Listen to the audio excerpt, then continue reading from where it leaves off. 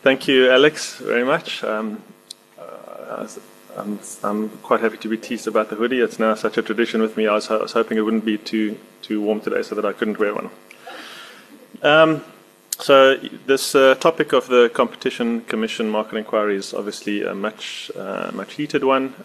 There's a lot of attention paid to it.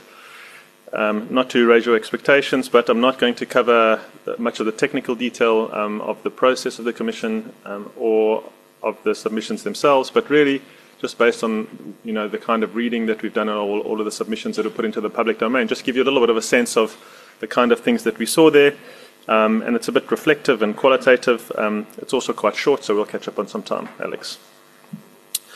So there were 66 publicly released submissions that amounted to just over 7,000 pages. When the submissions were received and the Commission released the information, they said there were 15,000 pages, which leads us to the conclusion that there must be 8,000 or so pages that were confidentially submitted and weren't put into the public domain that we haven't had sight of. It's not clear, you don't know what you don't know. We don't know exactly how much of that is accurate. We don't know about the 15,000 pages. We know about the 7,000, and we've read most of those, not all of them. It was quite an exhaustive process, and certainly absolutely fascinating. In terms of the split of pages, just to give you a little bit of a sense, I needed to do something with numbers in.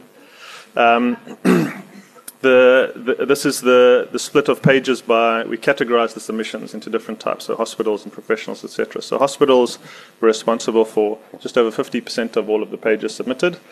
Professionals, that's the doctors and specialists, 12%, medical schemes, 11%, administrators, 8%, medicine and related companies, another 6%, allieds, 4%, Path and RAD, 3% each. Civil society, where we included unions and those kind of organizations, 1%. And brokers 0%. They did submit something. That's obviously just a rounding issue. But what was interesting to me, just why I guess we wanted to put this up. Obviously, within each of the submissions, many of them comment on other parts of the industry. But it is interesting to question, how representative that is of expenditure in the medical scheme space. So hospitals overrepresented slightly, probably because they're going to receive the most attention. Interestingly for me was that brokers are underrepresented. They are mentioned in some of the submissions, but generally speaking, I was quite surprised with the lightness with which brokers and marketing and distribution in particular were raised in the submissions. Civil society also not particularly well represented. Pardon me, although there was a long tail of individual submissions of either individuals who felt hard done by in the healthcare system or doctors, individual doctors who felt hard done by. This is the top 15 submissions by the number of pages. Netcare had the largest submission by some way. Then Mediclinic, then the South African Private Practice Forum, Discovery Health, the administrator, the BHF, Life Healthcare, the SA Med, that was an interesting one. Then the Radiological Society, Isoliso, BestMed, then the Discovery Health Medical Scheme, they submitted separately. And then the Department of Health are in there somewhere, and so is MedScheme. And there was one large medical practice, a breast cancer center, and the South African Chiropractic Association cracked the top 15, so they had a lot to say as well. Now, it was a lot to read. I'm sure some of you may have read all of it. A few of you may have read, a lot of you may have read some of it. And what was fascinating was just the wide-ranging nature of the commentary. So there was a lot of discussion about the underlying causes of the problems in our system. There was a lot of discussion on the symptoms, even though they weren't necessarily categorized as such. There were some people who tried to put forward diagnoses for the problems that we have, and some of the submissions tried to put forward cures. So a lot of the better submissions touched on all of these and were able to delineate them. Many of them weren't. Many of them focused on one particular sort of point and focused on that and belabored those points. But very, very fascinating to see the big picture from all those different perspectives. There was also a wide-ranging nature of evidence provided. So don't measure the lines, but broadly speaking, significant amount of anecdotal evidence, lots of individual stories, lots of individual experiences. This happened in this year when I was negotiating with this particular party, so not that much from a systematic evidence point of view. There was quite a fair amount of international literature that was referenced or annexed to the submissions. What we found there that was interesting was there was not that much by way of analysis of international data. There was some, but not a lot. But usually it was international reports that were annexed and referenced in particular paragraphs. And of course, the danger there is when you're referencing a 350-page OECD report from 2006 that you miss the context within which that whole report is written. So those things have to be taken into account quite carefully. And then there was a lot of local literature that was referenced, research that had been put in the public domain, either by the council or someone like Alex or firms that had done their own research, or Econex, for instance, or Heather McLeod, where those bodies of research are out in the public domain, those were referenced significantly. And a lot of the submissions contained their own analyses based on their own data, whether it was a medical scheme or a hospital group or a doctor group. There was a fair amount of introspection and analysis based on whatever data the particular submitter had in their hand. But some questions arise here. So when it comes to analysis, are those analyses replicable? Were the submitters able to distinguish between correlation and causality? What was the relevance and applicability of the international research? We know from some of our own work trying to compare South Africa to international countries, it's very difficult. It's possible, but you really, really have to pay attention. What about the appropriateness of the analysis? So is it asking the right question? This is a fundamental thing that we know well as actuaries, but maybe some others are not so well trained to really think about the question. What is the question we're trying to answer? And that is a very strong effect on how you approach the analysis. And then, I suppose not surprisingly, there was a fair amount of conflicting evidence where one party would ascribe increases over time to a particular factor and another party would ascribe it to another factor, all again based on their own particular perspective. And this is the kind of synopsis. So everybody is looking at the same industry from a different point of view, with different limitations on what they can see because of where they are in the industry, their own perspective. It's an issue of perspective. We see this a lot even in our day-to-day work in terms of providers versus funders. It really, really is difficult to get a holistic perspective. And that was certainly borne out in the Competition Commission submissions. Not only differing perspectives, but also significantly varying ideologies. And this was, and I'm going to come to this point again right at the very end of the presentation. The concepts which we had a little bit of a debate about this morning, I guess, of mutuality versus solidarity. Should the pooling of healthcare funds or funds for the procurement of healthcare services, should they be in a for-profit or not-for-profit environment? What are the appropriate governance structures for these things? Should we allow market mechanisms to prevail in healthcare when there's a lot of health economic literature to say that markets don't work particularly well in healthcare? Should the markets be over-regulated? And those in favour of the market would cite much regulatory failure all around the world in healthcare and other markets. Those in favour of regulation would say, yes, but healthcare can't function as a market for these and these reasons. So significant ideological differences.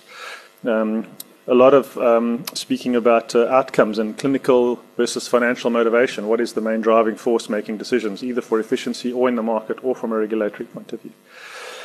And what should the predominant system be? Is the burden on government, on the public system, or is it on the private system? What role does the private system play? And they're very, very strong and quite outspoken views, particularly in light of the NHI debate, the ANC health plan, the Polokwane conference. Significant ideological differences still exist and are articulated in the submissions. The difficulty there is those ideological differences drive recommendations and drive proposals for cures for the system. So, for instance, on the one hand, you'll have some submissions that say the current system, there's too much inequity. It's not tolerable for society, for the South African society, to have such a degree of inequity. Therefore, we will oppose any reforms that entrench the system, such as mandatory membership and the Risk Equalisation Fund, etc. And there are people that articulate those views in a very strong manner in the submissions.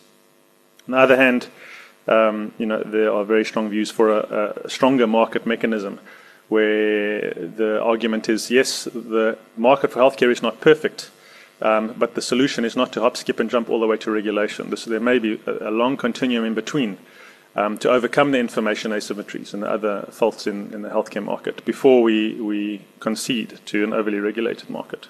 So these are the kind of debates that were had. Although when I say debates, they're not particularly well articulated as debates in the submissions. A particular point of view is put across, and in another submission, another particular point of view is across. So this is going to be the challenge for the Commission, to try to make sense and take as independent a view as they can to balance out these different perspectives and ideologies.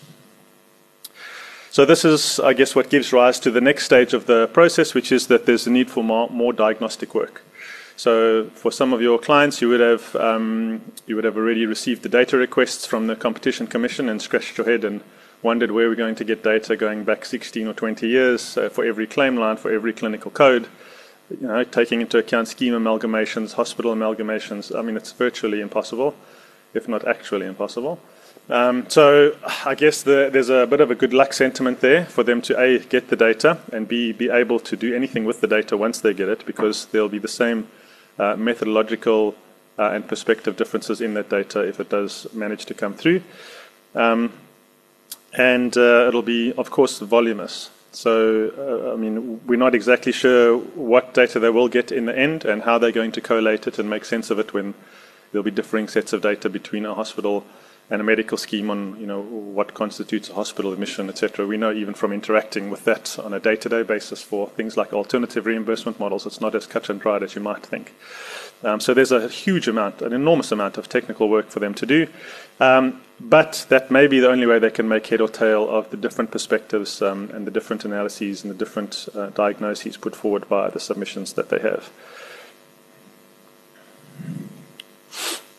So looking at the submissions, there are different ways we could classify them, and I'm just going to talk through a few stakeholders and themes here today.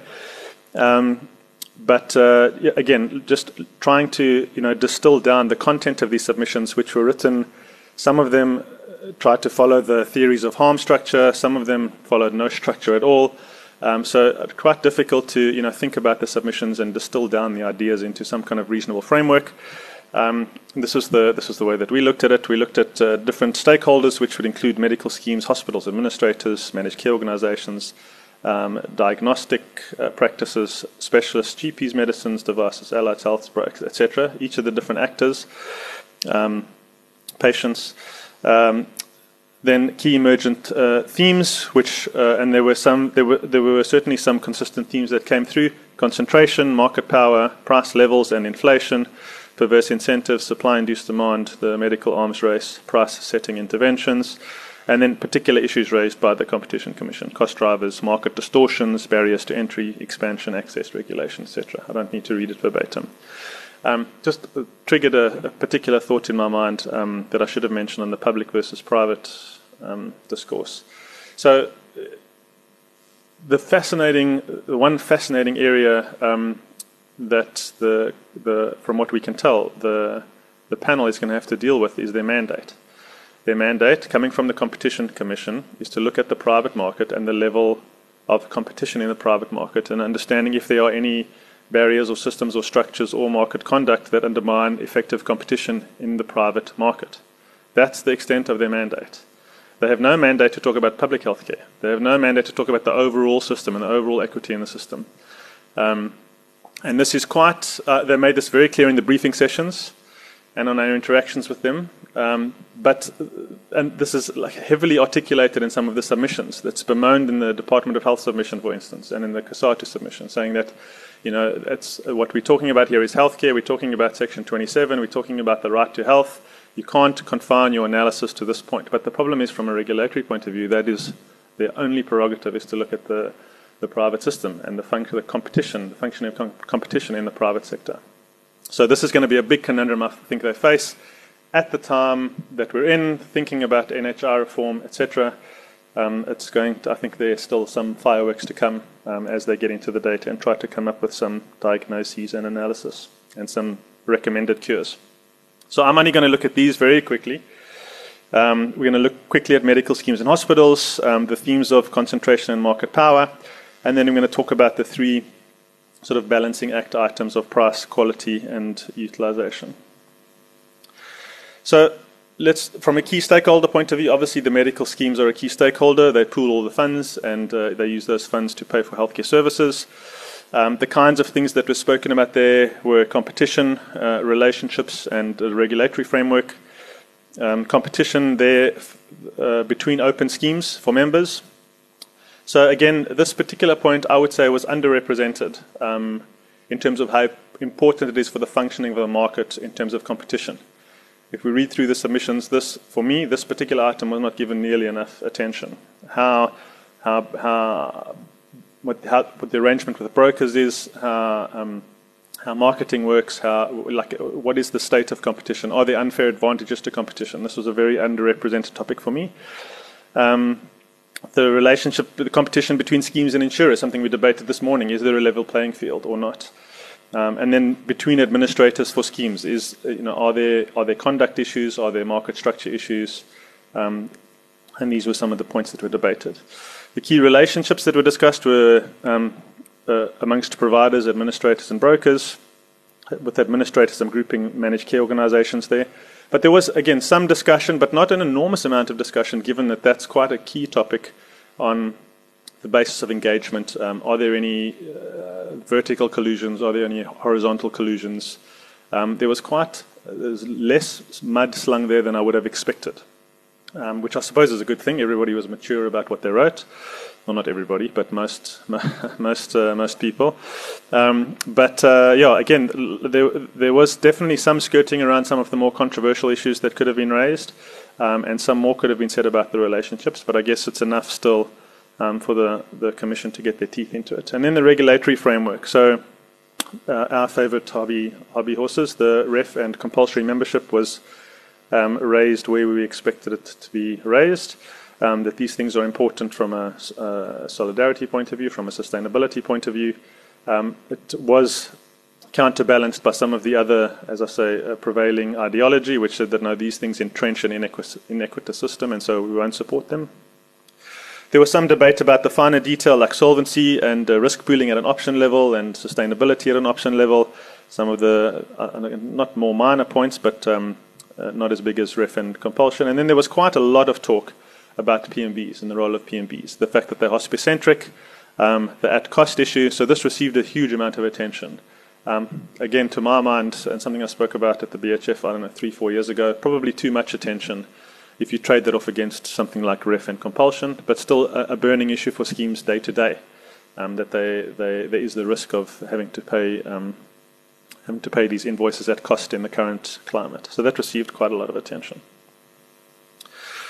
Thinking about hospitals, in the earlier slide, they put a huge amount of information into the public domain, some of them for the first time, which I think is again fascinating just from an institutional record point of view for the industry, looking back and going forward. Lots of discussion about the relationships between the groups and their key relationships. There was a little bit of a bun fight between the acute hospitals and the day hospitals to say, again, there's an unfair playing field and the acute hospitals have played the game in a certain way. So that was an interesting debate to follow. Again, relationships. What are the relationships between hospitals, schemes, administrators, and specialists? This was, I'd say, probably fairly debated, although the complexities and the nuances did escape some of the submissions. Are hospitals negotiating with individual schemes? Are they negotiating with managed care organisations collectively for some schemes? Is that fair? Is that not fair? It was quite interesting to read the way that some of the administrators positioned themselves either as the biggest or the second biggest, and it was a big debate about how GEMS was counted. So it was quite fascinating to see again the different perspectives about the way that that data was reflected. And then what relationships do hospitals have with specialists, which is certainly a hobby horse for some of the critics of the system.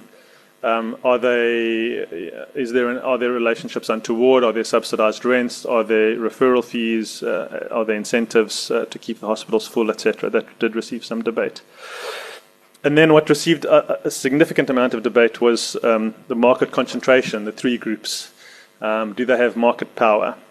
Are they the price makers in the market? and do they bully, the medical schemes in the negotiating room and not give them any alternatives and push these higher than inflation price increases on them? There was some discussion of supply-induced demand, not a lot, but some. It received some attention, maybe reflecting that it's quite a complex topic to get into. It has many, many different nuances.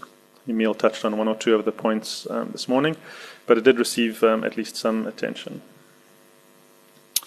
On the issue of concentration and market power, again, there was a lot of debate about, well, which parts of the market are there market power in? A lot of that attention went to the hospitals, some to rad and path, more to pathology than radiology, I guess. And there were differing views on this for specialists and doctors. So while there's not a dominating market group of specialists, let's say, they're scattered around, they operate in some groups, but largely as independents. Because of the scarcity and because of the regional dominance, they still have significant market power. Also extremely difficult to coordinate among specialists, and there was quite a lot of lament about the inability to contract the specialists and create specialist networks, etc. And there was some different points of view there about whether that's because of PMBs and the PMBs at cost, so why should a specialist join a network if he can opt out and bill at cost anyway? There's no real incentive. There's no threat of specialists losing much volume because of the scarcity, and so difficult to coerce specialists to join a network. There was some debate about the reasons for such concentration, sometimes barrier to entry, either economic or regulatory. And this, funny enough, goes way back to Kenneth Arrow's work on barriers to entry that leads to some of the distortions in the healthcare market. Even from a professional point of view, you're selecting particular people with particular training. Only those people can provide medical advice, which on its own naturally limits competition. Obviously, it's a good thing because you want to meet certain minimal clinical and safety standards, but it does distort a market in some kind of way. And then, is there any anti-competitive behavior specifically? And this is really, I guess, where the Commission would take a keen interest, although they promise not to persecute anybody through the Commission market inquiry. They would simply report them to the tribunal, and then who knows what would happen there. And then the consequences. So if there is market power and concentration, what happens to bargaining power, the inability to develop networks and DSPs, as I said, price setting, price making, price taking? This was quite hotly debated. And there was some debate about the non-price power. So, for instance, holding on to data, or that this is an exercise of power, that we don't have to give you this data if we don't want to. One of the other key themes were perverse incentives. Are there perverse incentives? So from a reimbursement point of view, the much maligned fee-for-service was discussed at length, and that it drives utilization.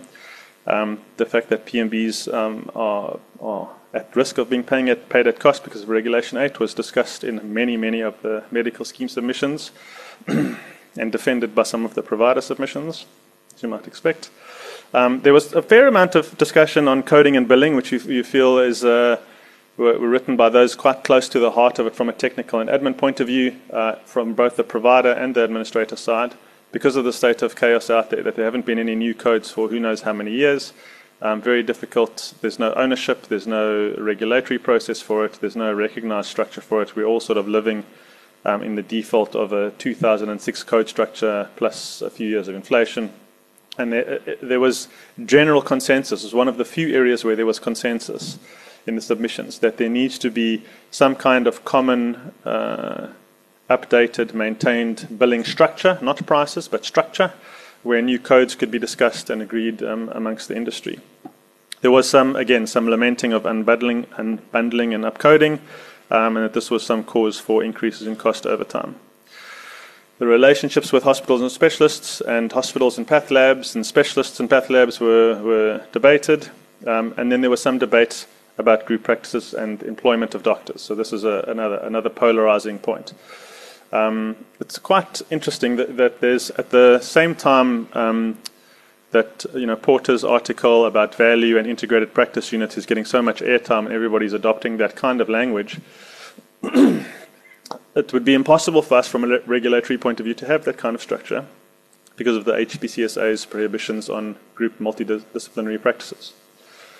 So, I mean, we really are in a little bit of a quagmire there, along across all of the regulatory structures, both the HPCSA, the Medical Schemes Act, the demarcation, NHI, etc. There really, really are a lot of boxes that need to be ticked for us to make progress on some of these innovations. Excuse me.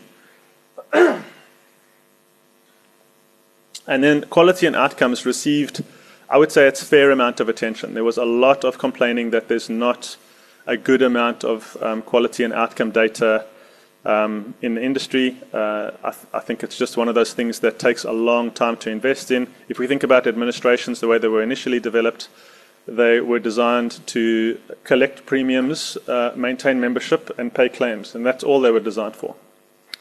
They were not designed to measure the outcome of managed care, which is another point that received some attention, and they were not designed to measure the quality of care delivered by the providers that they're paying. Now, this on its own contributes to market failure. There's a famous Nobel Prize-winning paper by George Akerlof, 1970, called The Market for Lemons, where he looks at a second-hand car market where there's no information on quality, or there's an information asymmetry on quality. And he argues, and he won the Nobel Prize, I'm not saying that that makes him right, but it's a good indication, that this leads to a decline in quality in a market structured like that over time, without information on quality and without a market to correct that. So in order for a market to function properly, it needs information. So if price is the only factor, then price is the indicator, and you should get a price-efficient market. But in healthcare, it should be about value, which incorporates both price and quality. And the fact that we don't have good publicly available data on quality is an issue, and it was, again, much bemoaned in the submissions. And that's coupled with an agency problem, and it's coupled with the market power and holding onto data problem. And that's true for an individual doctor as it is for a hospital, as it is for an administrator. Who is accountable for these health outcomes? Is it the doctor? Is it the hospital? And these were some of the things that were debated. How should they be measured? What should be measured? How should they be reported? Who should get the data? Should we be able to contract using quality? These were some of the themes. And then the role of regulation. There were some comments about the regulations being overly stifling in terms of forcing schemes to do particular things, minimum benefits, etc. And some comment about the lack of regulation, for example, on quality and outcomes, and that there wasn't enough compulsion within the regulations for providers to cough up quality data. On that particular point, there were some inputs that pointed out that the regulations that we have at the moment are unbalanced. That it's only really the insurers, the medical schemes that are regulated, and suppliers, providers, hospitals, doctors, etc., are extremely lightly regulated, really only by the National Health Act. And there should be greater supervision, appropriate supervision of healthcare facilities. I guess the Office of Health Standards and Compliance will get there eventually, but it was one of the topics that was discussed. And then on to cure. So, and if we try to think about the kinds of things that need to be fixed in the system, the nuts and bolts, touches on some of the things that Emile mentioned earlier. So, price is an issue. Are prices right? Number one. There was very little discussion actually about the normative level of prices. There was a lot of discussion about inflation, and this is how much medical scheme contributions have been going up above inflation, and this is how much claims have been going up, and sometimes even prices going up above inflation. But there was very, very little normative work to say, well, what should a day in a hospital cost? What should a specialist consultation cost? Now, admittedly, that's incredibly difficult to do.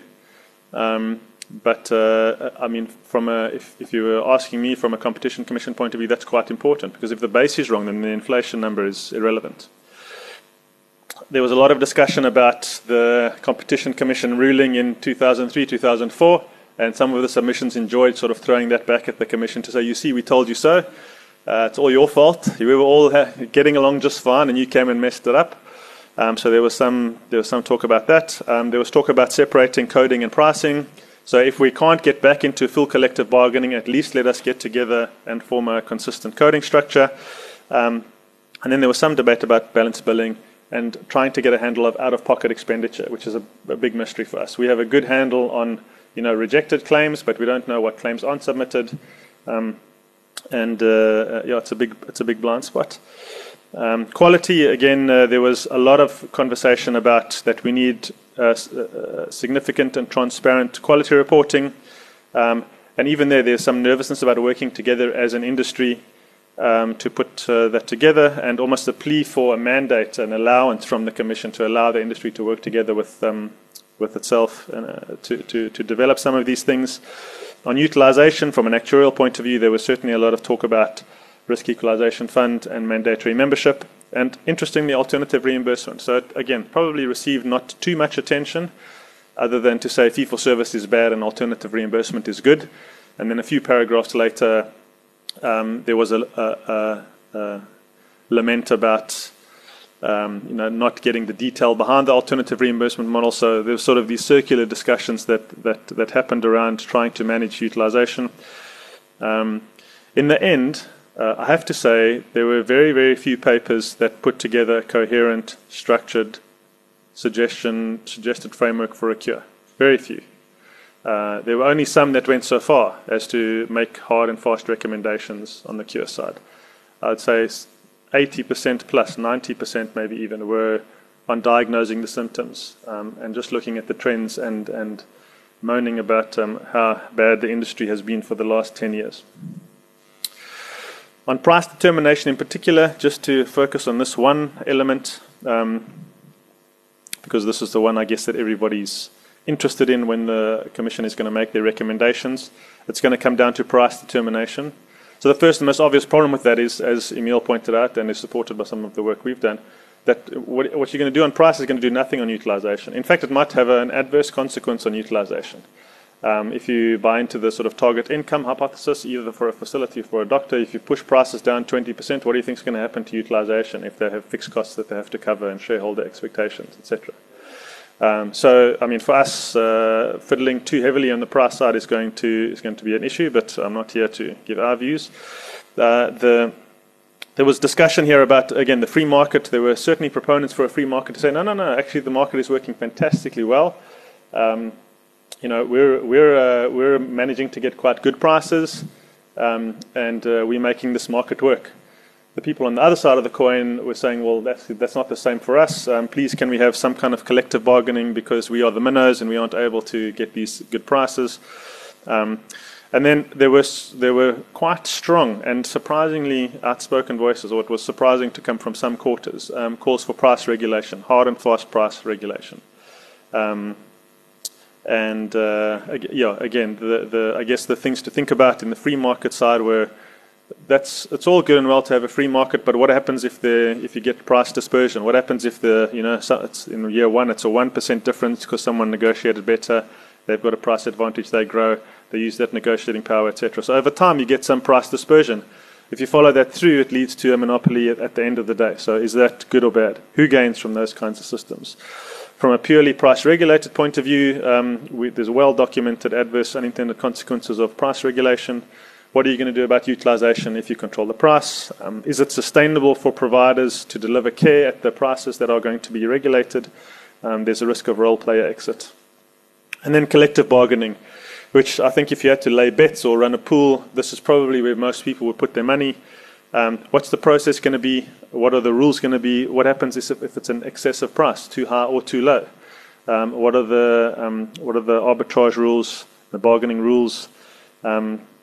So there's a lot unknown. It really is going to be fascinating to watch.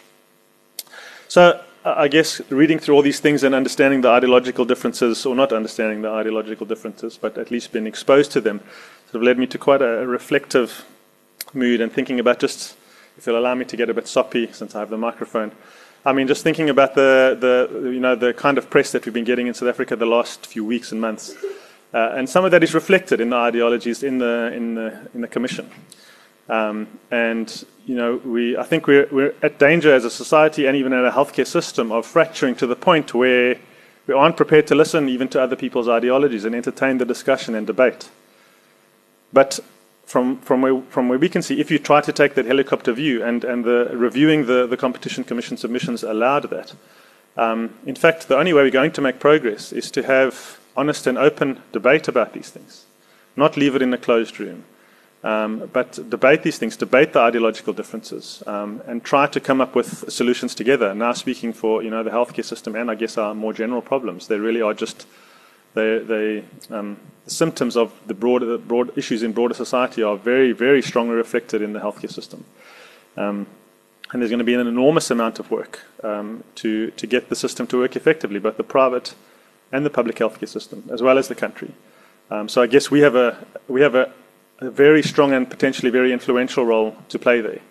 And I think we must, guard our particular ideologies. We must approach them maturely. We must, when we're engaging others with different points of view, we must do that maturely and openly. And have the best interests as our professional conduct standards. What does it say, Roseanne? The best interests of society in mind. Thank you very much.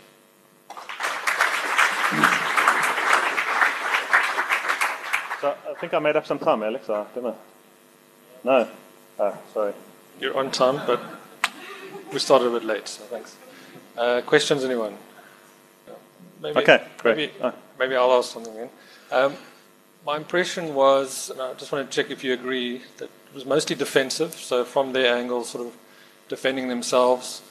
And then I wanted to get your impression, Barry, around the balance between stating that there is a problem and stating that the problem is actually not too bad. Certainly in our submission, we had to try and still position that actually it's not that bad, but there are issues. Yes. And trying to get that balance right, because if we all just moan, then it doesn't look good. Yeah, I mean, on the first point, sure. I mean, again, it was so different in each of the submissions. When I read some of them, it felt like I was reading sort of my 10-year-old's diary, moaning about how she was, teased at school and like nothing was. Like some of them really felt incredibly, woe is me. Some of them, again, were triumphant and look, this is how we're solving all of these problems. So there was an extremely wide range. In terms of defensive, yes, certainly a lot of the submissions had a defensive tone. I think particularly from the provider side, where they feel that a lot of attention is going to come their way in terms of the price setting process and the perceived drivers of cost and abusing PMBs, etc. All of those points were, defenses were put up for those points.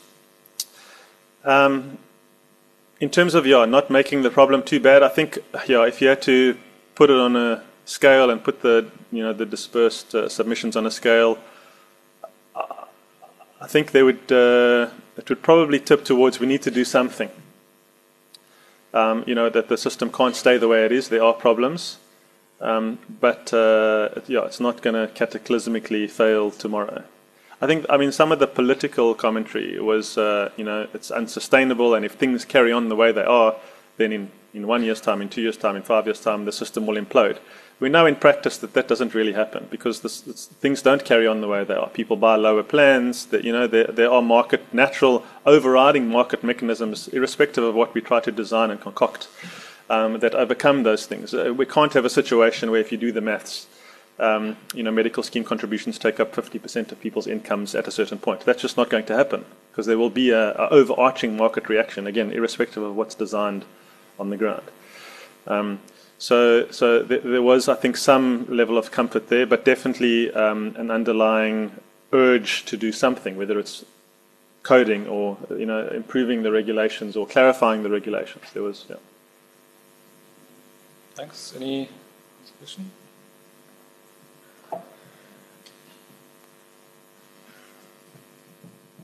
Barry, you mentioned the mandate was quite restrictive, and then you said a betting man would say that we'd come up with a method of setting collective bargaining. How would that fit in with that restrictive mandate? Well, what I'm saying about the restrictive mandate is there's a lot of talk about reform for the system overall, public and private. And from what we can tell, they have no mandate to dabble in public sector matters whatsoever. Their mandate is completely restricted to the private sector. So when I say restrictive, that's what I mean. Within that, I think they have quite a free mandate. And really what they're going to be constrained there with is putting together a solution that will be acceptable by all the parties and no mean feat. On the one hand, if they go price regulation, the court applications will follow the very next day. If they go completely free market, they're not going to satisfy, some of the urges in the submissions for the need for a more collective bargaining approach. So that's why I say, on balance, to try to weigh up the stakeholders, the interests of the stakeholders. The middle ground might be going back to a collective bargaining decision. It would mean conceding that they were wrong, which they might take on the chin, I don't know. But the rules and processes for that are going to be fascinating to develop. It does allow them to try to contrive a system, a new system, as opposed to the system we had previous to 2003. Some of those systems are overly cooked. You know, there's this process, and if it fails at this step, it goes to this process, and then there's this arbitration, and there's this game theory, final offer arbitration, etc. I mean, some of those things are nice in theory, but quite difficult to do in practice. So how that will actually manifest, I think, is going to be anyone's guess. And I'm sure if they concede to collective bargaining, the very next step is how it's going to be done will also be much debated. Thanks. Any other last question? No? Okay. Thanks everyone. Thanks, Alex.